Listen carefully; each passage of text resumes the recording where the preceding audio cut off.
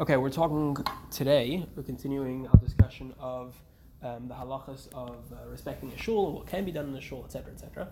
So we, as advertised, we are talking about guns in shul, which is an interesting discussion, especially more recently, where I think it's become something that people, feel that maybe it's necessary, or if people who usually carry a gun, they feel like maybe they'll start carrying on Shabbos.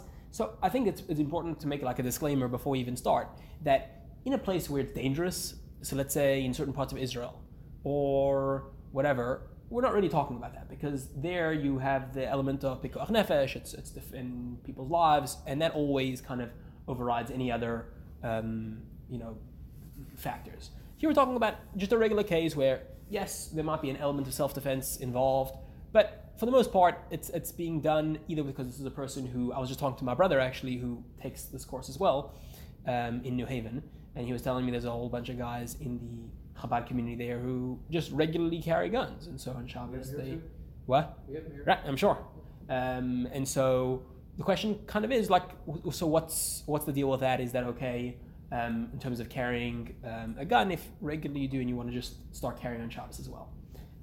Obviously, you have the factor of an Eruv. We're kind of, we're assuming that that's all in place, and now we're discussing the shul itself. Okay, so we're going to see tonight that in halacha,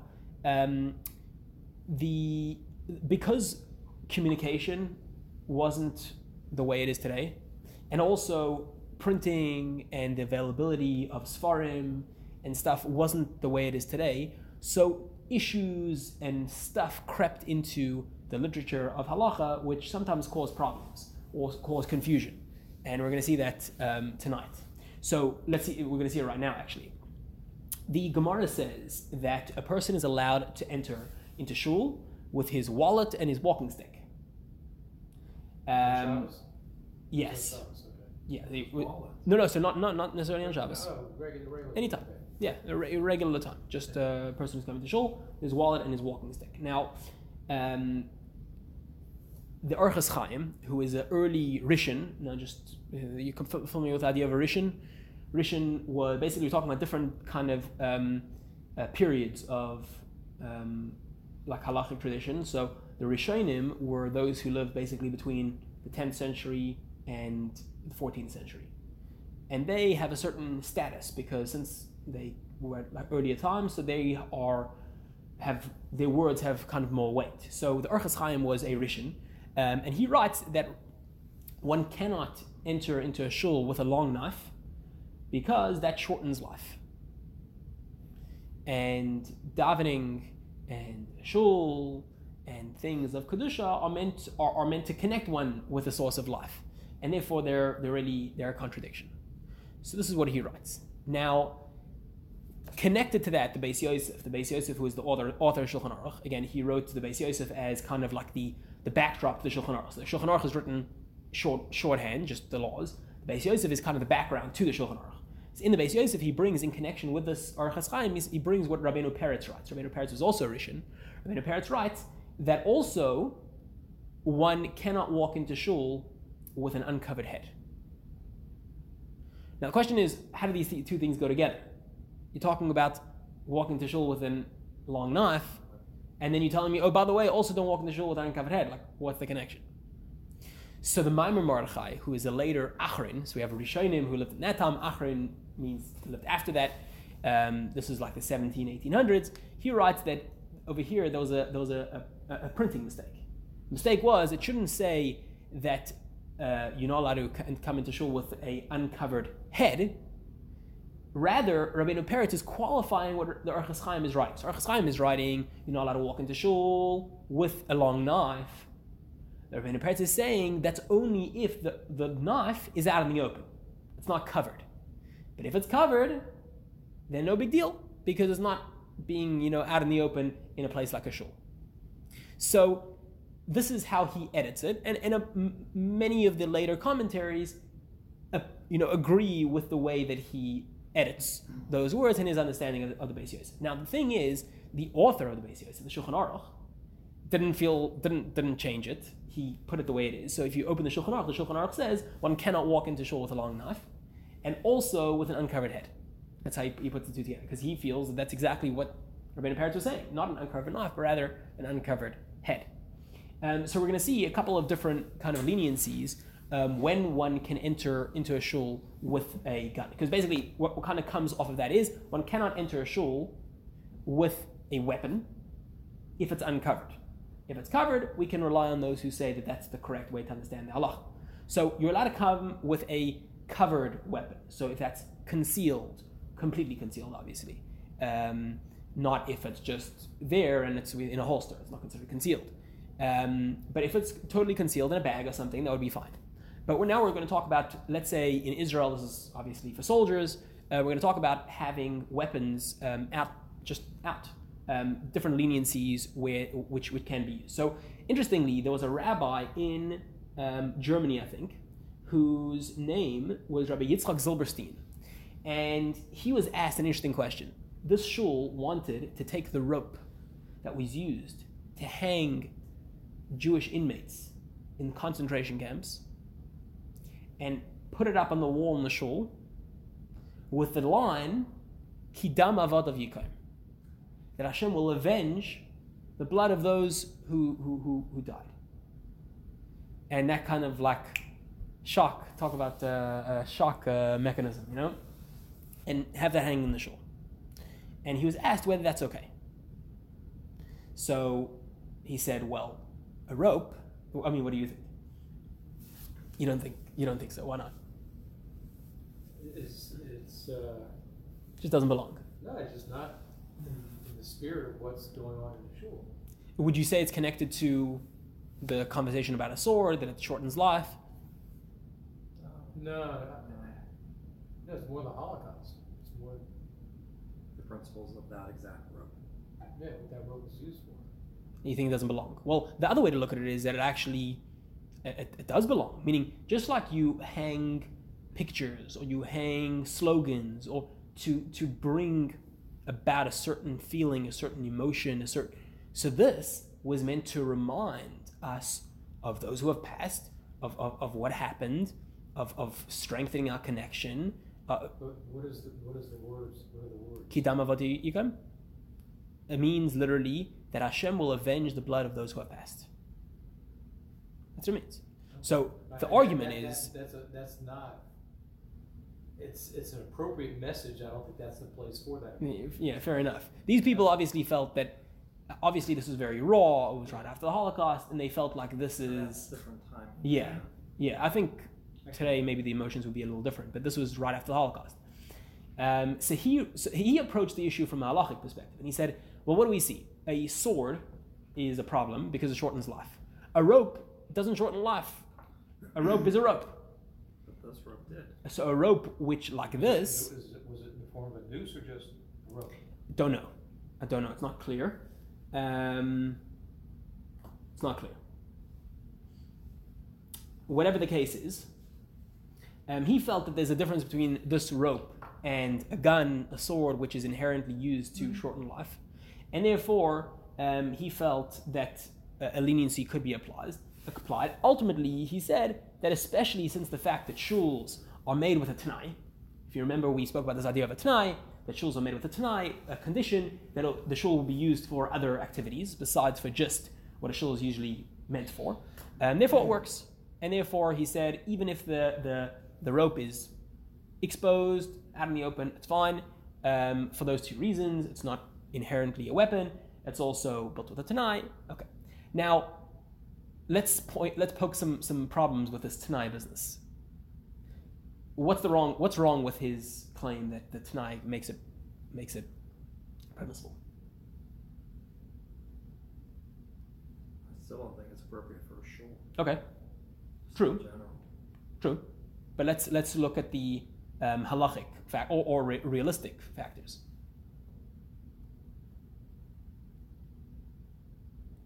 So one factor could be that if you remember, the whole discussion of a tanai was only kind of in the Shulchan Aruch's view. Remember, Shulchan Aruch took the most stringent view on when a tanai is useful, and we said that it only is useful in a case of dire need.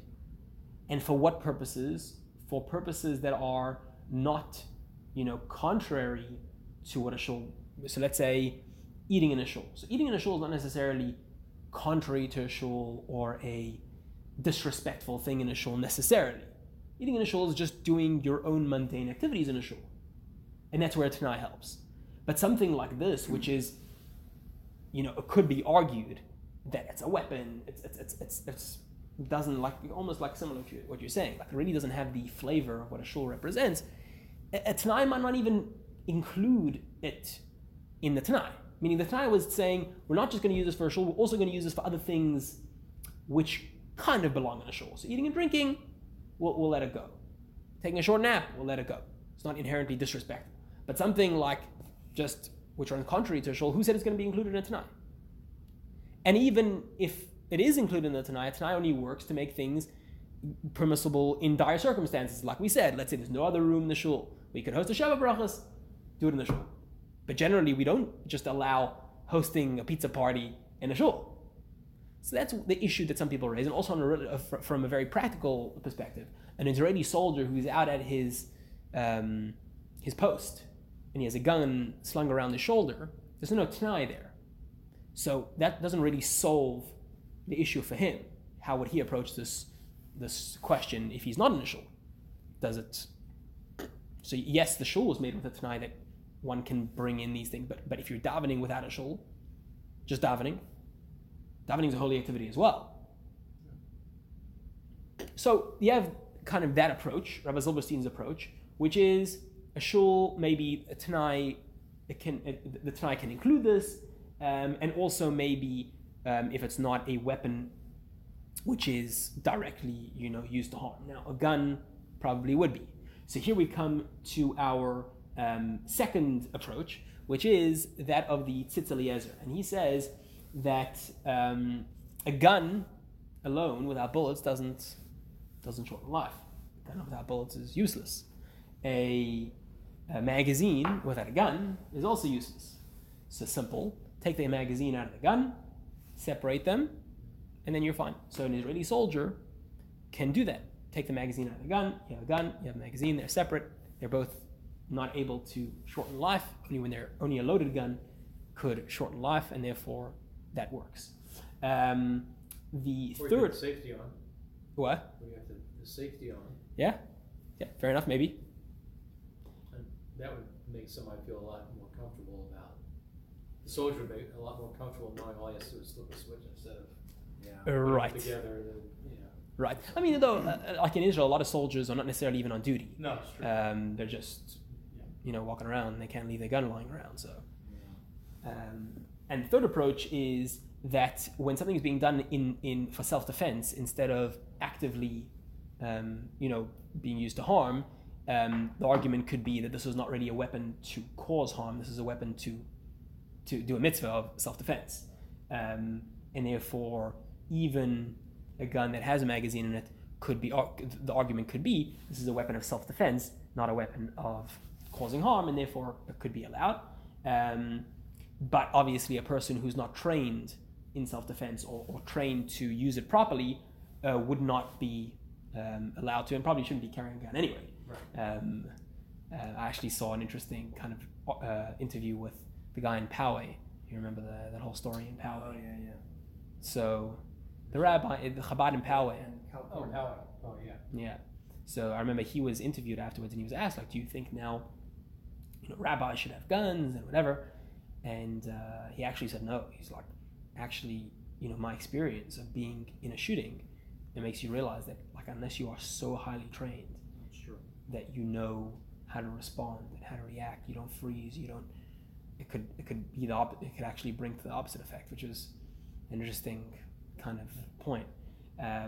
But yeah, so based on this approach, it would work if it's being used in self-defense, and that's being used by somebody who could practice self-defense, but otherwise not. So I think if you want to break it down, if it's being used in a dangerous area, not a question. If it's not being used in a dangerous area, there's room to say that a Tanai could make it work, but most people don't really think that that's a good, plausible suggestion. So really you remain with the other two, that when it's being used in self-defense, so the argument is self-defense is not meant to cause harm, but rather to protect. One argument, and the other argument is that if the gun is disabled, disarmed in some way before it's brought into the shul, then that could work as well. And just to note that we're not just talking about in shul. Even a person, like we said, the Israeli soldier who's at his post and wants to daven there, the words that the Orchos Chaim uses, he says, davening is to connect to the source of life, to pray for life. A shul is a place where we connect to the source of life and we pray for life. So each one, the davening, the shul, they're both independently things that resemble or talk about life. So even davening outside of a shul, or even entering in a shul where there's no davening, both of those places are not places where these type of things should be brought in. So really the question applies to both davening even outside of a shul and being in a shul without a minyan, without davening. Okay, that pretty much wraps up the discussion of guns in shul. How about completely different? I was at a cousin's bar mitzvah many years ago in a conservative synagogue, and in the sanctuary, behind a glass plastic case, was a Sefer Torah from the Holocaust. It had been burned. It was on display. Mm. I mean, to me, I didn't say anything to anyone about it, but clearly that's not what you do with a burned Sefer Torah. Mm. You bury it. Yeah. Yeah. But Interesting question, though. I mean, I wonder what the halacha is, because the other way to look at it is, this is such a powerful symbol, like, meaning. I mean, I said bury it. Yeah. That's what the Sefer Torah. That's what the. Yeah, the it's what's meant to be done. Bleeding, bury me. Yeah. Not what I'm supposed to be. Bury me. You Anyway. know the A.B. Rottenberg song? Yeah, I was thinking about that too. Is A.B. Rottenberg is like a famous Jewish composer. So he made a song about Torah that was made in Vilna. Describes how it was made in Vilna. And basically, it's all the Sefer Torah talking. In Vilna, and the townspeople took me out, and we danced, and they put me in the shul. But then I was taken away, and I was hidden, in a place. And now they put me in a box in a museum for people to look at, and like how it longs to come back to the shul.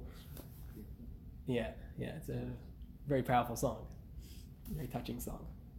Okay, so going back to the idea of honoring a shul. So sometimes you go to people's houses and they have shuls in their houses. So let's say they have an Aron Kodesh in their house. There was a wealthy individual in Australia when I was there who had a certain part of his living room. You turned around, I think, the bookshelf, and the other side of it was an Aron Kodesh, and they would have minyanim sometimes there. And so the question is your private base medrash, whatever, considered a shul where these things are a problem or not? And the answer is no. It's a private place. It's not open. It's not considered a base knesses where people come gather. It's private, and therefore these halachas of how to respect and honor a shul do not apply. Obviously, if a person has a shul on his property but it's open to other people, has the regular laws of a shul. But a private thing in your home which is not open to the public, it's only like when you decide to use it, would not be a problem. Something I actually thought about in my own house, because we use our dining room as our shul, and we lounge around in our dining room too, and we use it as just a regular room. So it's something I thought about as well. I don't know. It's something to think about, because on the other hand, you could say that's something which we invite the public to. It's not entirely private. On the other hand, people can just walk in. Something to think about. Well, these little private minyanim in five towns and everywhere. Yeah. Where somebody in their basement they set up for Shabbos. Yeah. Only on Shabbos. Well, even if it's only on Shabbos, I would say it's a permanent thing, because if it's doing it every Shabbos, right, it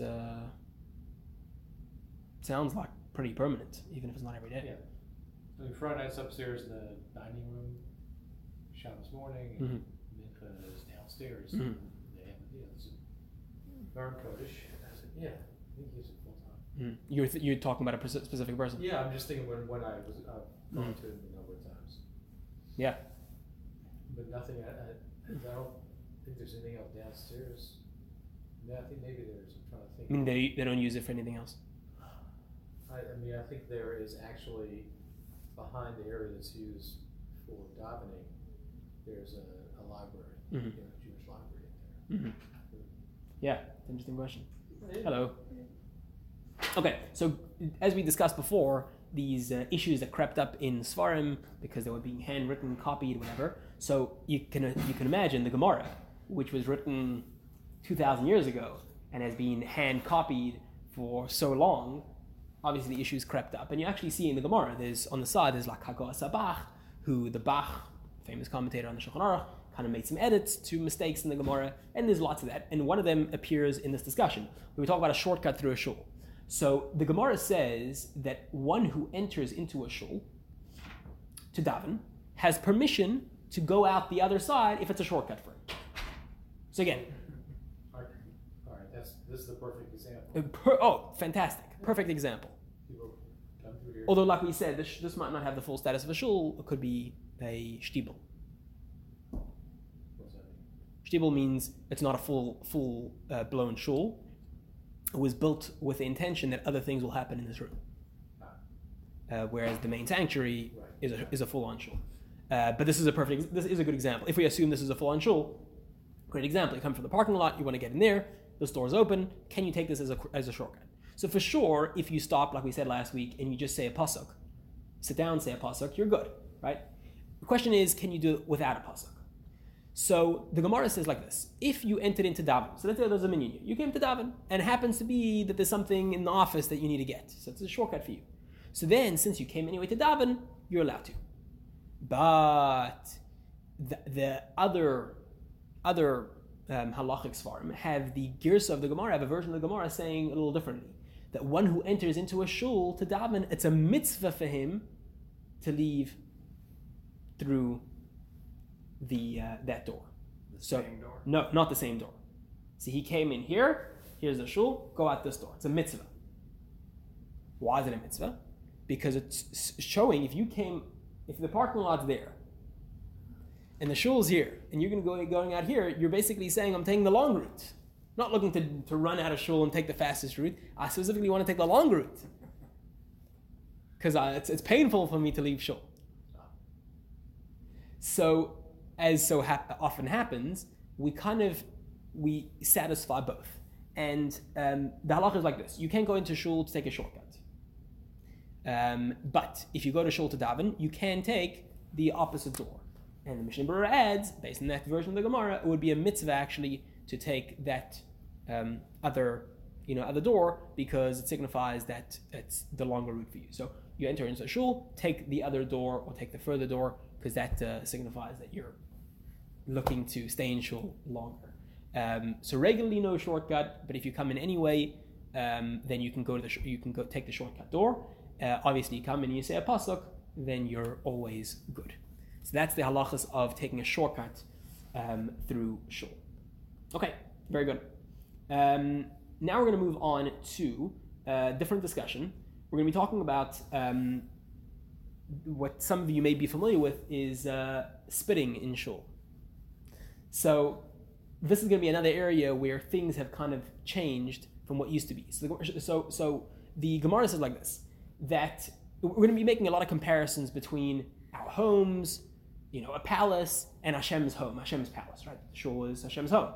So Shulchan says like this: even though in a king's palace or in your own home, you would make sure that place is clean and whatever, but spitting is no big deal. Apparently, back in the day, it was common.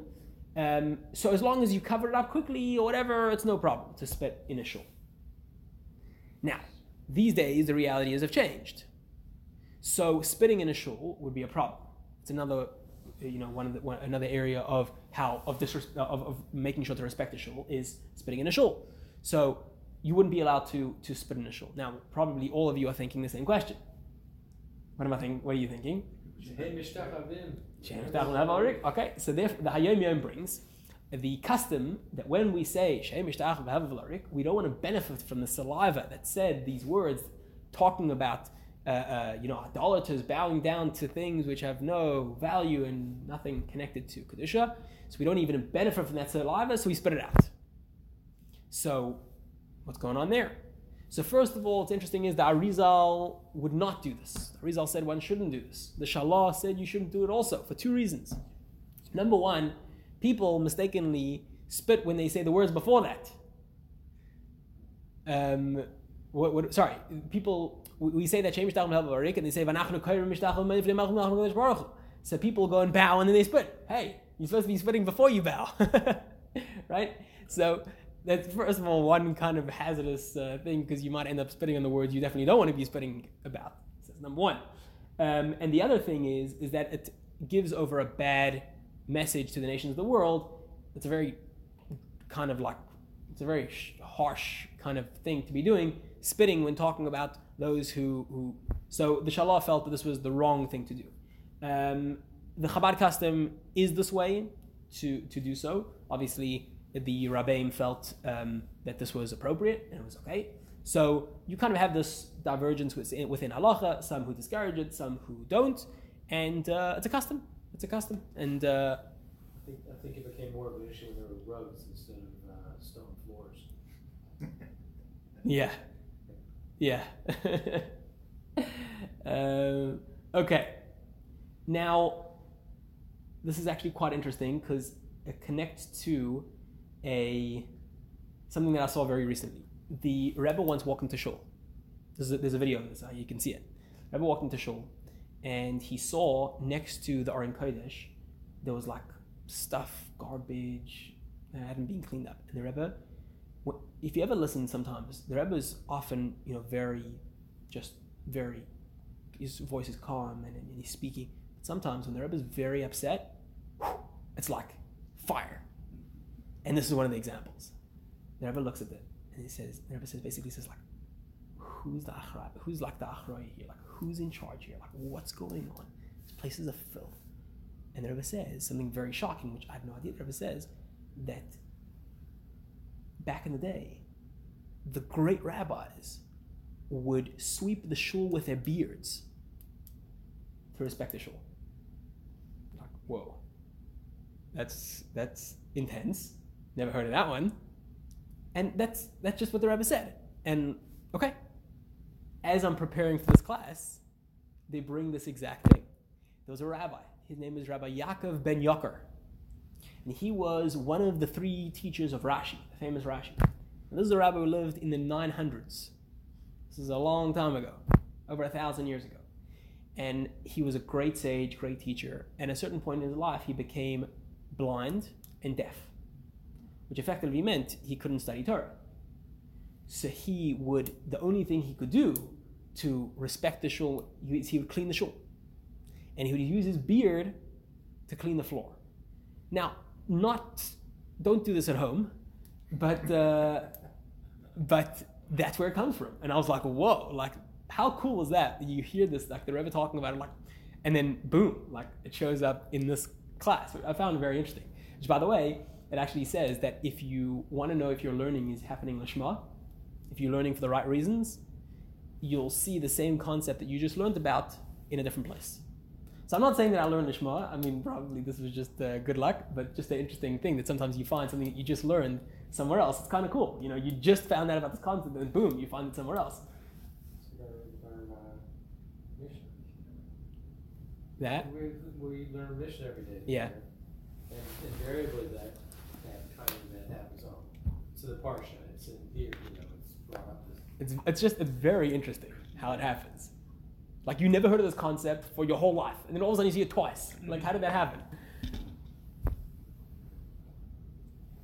But the point is that make sure your kitchen is properly cleaned up when you get home. Yes. That's the message. Yes. Brooms these days do better jobs than beards, so we're going with that option. So the point basically of that discussion is that part of treating a shul with respect is making sure it's clean. and therefore a person shouldn't walk into shul with muddy shoes, wet shoes. A person should walk into shul with his clothes clean, his shoes clean, that it shouldn't be that the shul is getting dirtied through whatever you were coming from.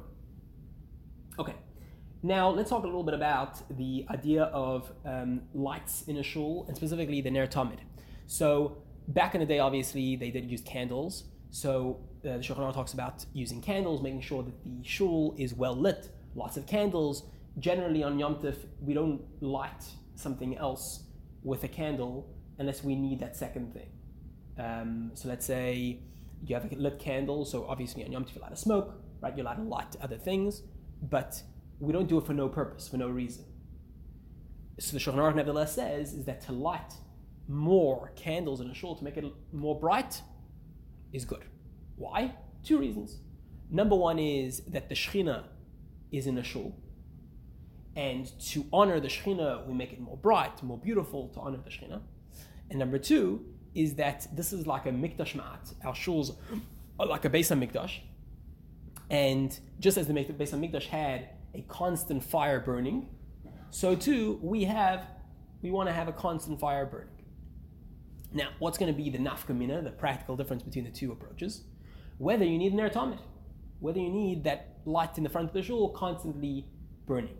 If you're going to say that we're connecting the shul to the Beis HaMikdash, and just as the Beis HaMikdash had an ner tamid, this constant fire burning, so too we should, well then you'll have an ner tamid. But if you're going to say that having lights in a shul is just connected to the Shekhinah coming, that's going to be probably when there's a minyan there.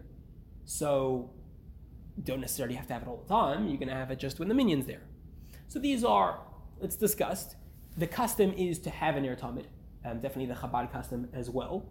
And the Alter Rebbe does talk about the meaning of having a candle lit, even when the minyan's not there. So there's definitely a idea to have a ner tamid out in the front. And again, the reason for this is because since a shul is a mikdash ma'at, it's a mini Beis HaMikdash, since we don't have a Beis HaMikdash today.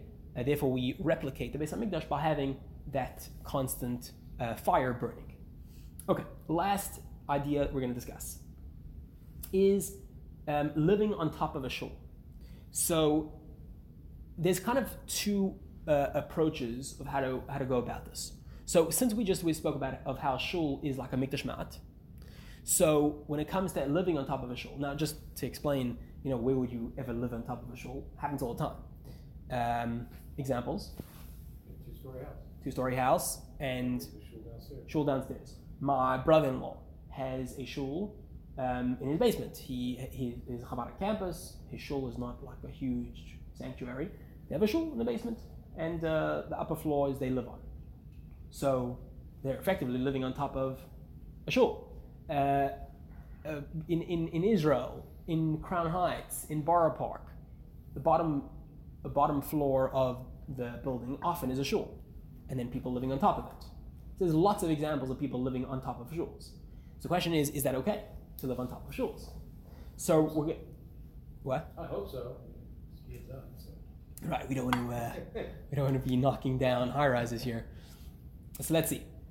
So it goes as follows. Going back to our discussion of how the shul is a mikdash ma'at. So just as let's compare it to the Beis HaMikdash. The Beis HaMikdash was not just a one-story building. Beis HaMikdash had different stories, higher stories.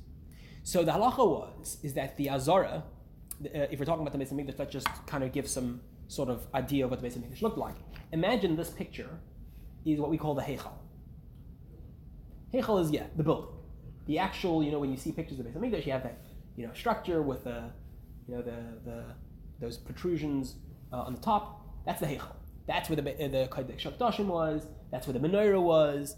That's where the big stuff happened.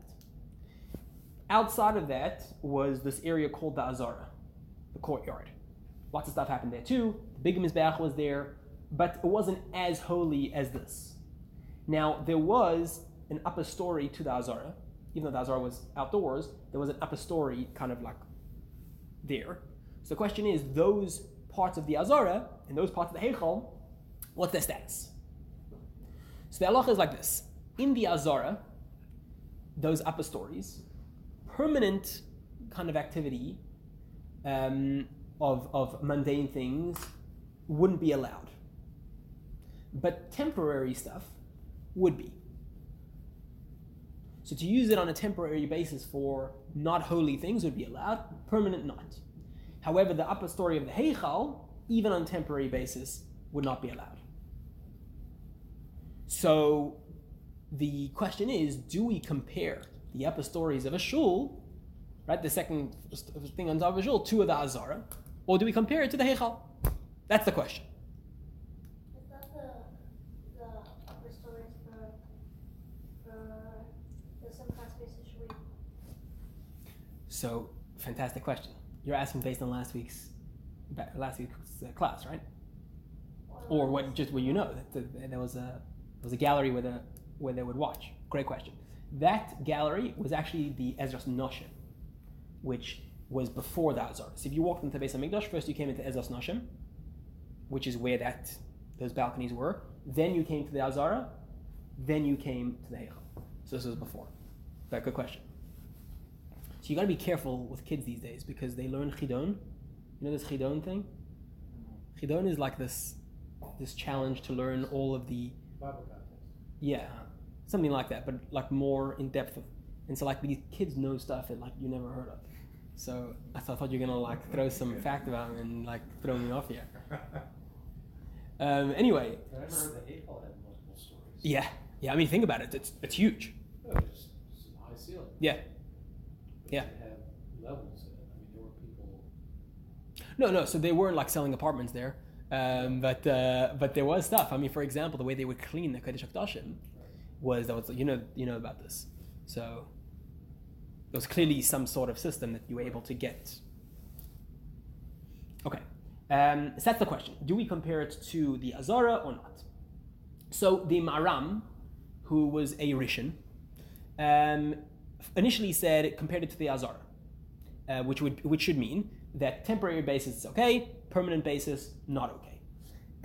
However, he was a little bit in doubt, and he said perhaps we should compare it to the Heichal, and so he felt that we really, even on a temporary basis, shouldn't be used. Now, back to our running theme that we're seeing this whole class, that the writings of those who wrote a long time ago kind of got lost, got whatever. So a tshuva of the Rambam, a responsa of the Rambam, who the Rambam lived almost 1,000 years ago, was found, and it was written there that any usage above the Aron Kodesh directly is a problem, but the rest of the space is allowed.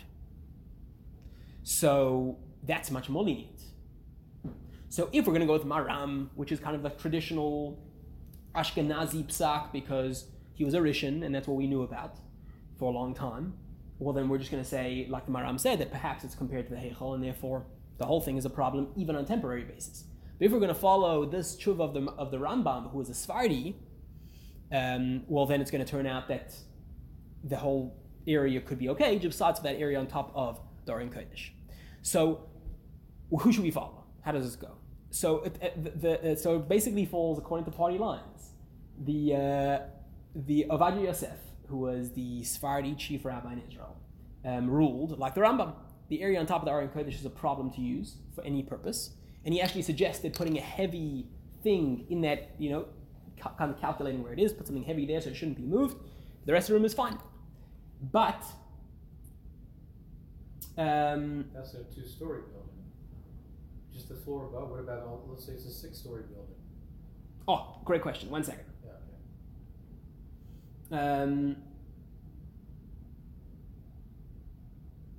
Sorry, so before we get to Ovadia Yosef a second, the Shulchan Aruch, who was also a Sephardi, but did not see the tshuva of the Rambam, because, again, Shulchan Aruch was in the 1500s, and this tshuva of the Rambam was clearly only found later. So he didn't know about it. So Shulchan Aruch passing like the Maram, that any usage is a problem.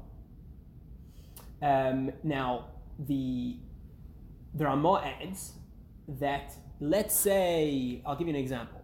The shul, the Chabad Israel Center, is a 2-story building. It used to be not a shul. It used to be very much not a shul. It used to be a church, right? So those rooms above the shul predate the shul status of the shul. So the Ramah says is that if that's the case, the shul on top, the room on top of the shul is okay. That's something that Ramah adds, which is an interesting point. But the Mishnah Berurah says that even in such a situation, best not to use it, especially the area on top of the Aron Kodesh. So basically, we're seeing that the kind of the down the line psak is like the Maram, Shulchan Aruch passing is like the Maram, that you should not use the room on top, definitely not the area on top of the Aron Kodesh. And the Ramah is saying that if the room on top predated the shul, then it's okay. How are we doing with time? 8 o'clock. Okay. 20 minutes. Oh, shul's 8:20. Okay. So let's finish this point.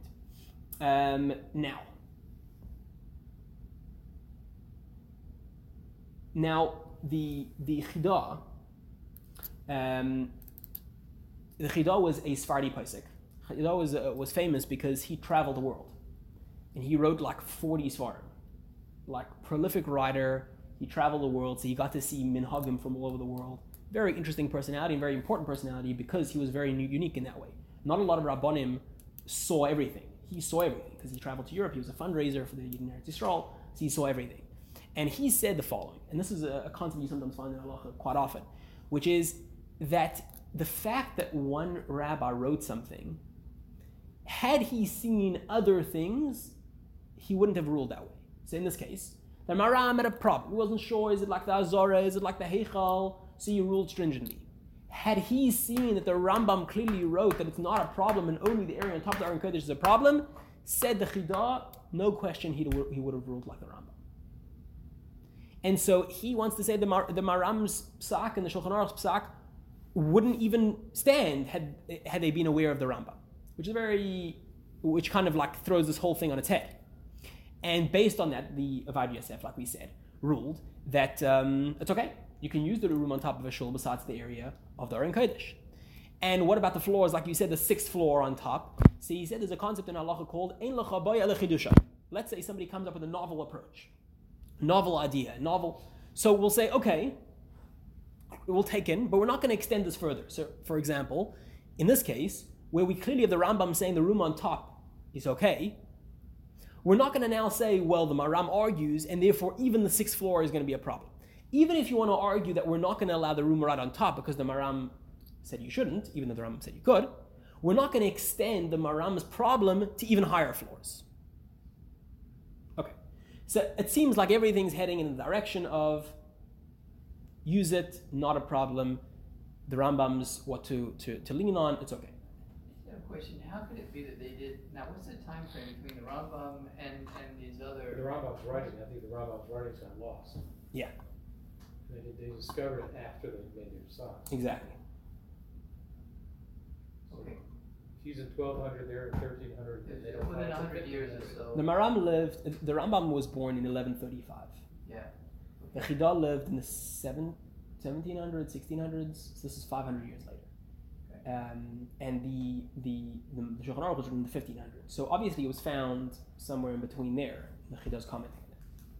Do you think the Rambam would have been well dispersed by that time? I guess that's what I'm thinking, but it wasn't so well. Yes, that's the crazy part about those times is that you had amazing things written by amazing Rabbanim and got lost. You know, the Alter Rebbe wrote the whole Shulchan Aruch, We don't have all. and yet we have a fraction of it. And you would think the Alter Rebbe, the whole Shulchan Aruch. You imagine how much time you put into that? Gone, burnt, finished, because the cloud didn't exist yet. And once it was burnt, and no getting it back. So, okay, so now everything's kind of headed in this direction. But here's where it gets a little bit more dicey. First of all, Mishnah Berurah writes that the area on top of the shul definitely should not be used for a bathroom or anything which is just totally not appropriate. Now, the Taz writes about this, that having something like that on top of a shul, the reason why it's really a problem is because it actually prevents the tefillos of happening downstairs from ascending to Shamayim. Where do you see this concept in halacha? That we find that if a person is standing somewhere and there's something, very unclean on the floor, and there's a minion over there, so even if the minion's holding by kedusha, since you're between, there's something there on the floor and you're on the other side of it, you should not say Amen.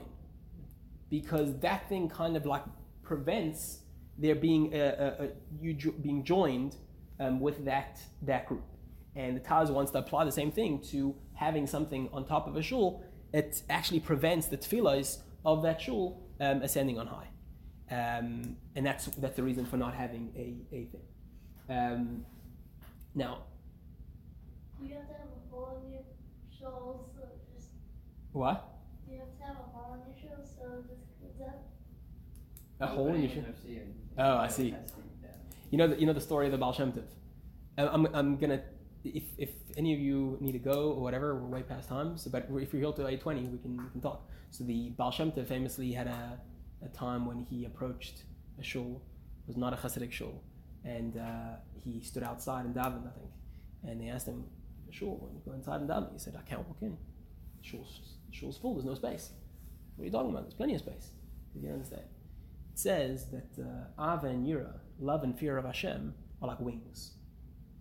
Ava and Yira, two wings, they're like the wings that carry our tefillos to Shamayim. But what happens if there's no Ava and Yira? If davening is just being done by rote, it's just like, it's mumbling the words, so they can't fly. So where do they go? It's like pollution, get stuck in the environment in the shul. And so there's no room. The Baal Shem Tov, who is keenly in touch with these things, he couldn't fit in the shul. The shul is too full with uninspired words of davening, and that's what he did. I'm sure he was trying to bring out a point more than the physical space of the shul, but the point definitely got across. So you're saying about having a hole in the shul. I think more Ava and Euro will definitely do the trick. It is an interesting concept to say that the room on top doesn't let the tefillos go. It's interesting. Yeah, it's an interesting concept. But clearly the Taz felt that it's applicable here. Okay, now as we're talking about the Taz, here's an interesting thing that he wrote. Taz lived in Krakow for a certain period of time, and he wrote, unfortunately, he lost some of his sons. Some of his children passed away during his lifetime. And he said that he believes that the reason why this happened to him was because he lived on top of the shul in Krakow. As the Rav in Krakow, so clearly he was given a place to live on top of the shul, and he felt that as a consequence of him davening, of him living on top of the shul in Krakow, this was what came about. Pretty hectic. And therefore, the Taz was full on, there should not be anything happening on top of a shul. And so the Ashkenazi approach, kind of as an extension of that, was very strict. So you would kind of have the Sephardi approaches, like we were saying, the Rambam and the Chidah, and no worries. But the Taz and the approach that he took kind of took everything, that Ashkenazi approach, very, very strict. So, yeah. And even for the rooms above that, even if the floor is above.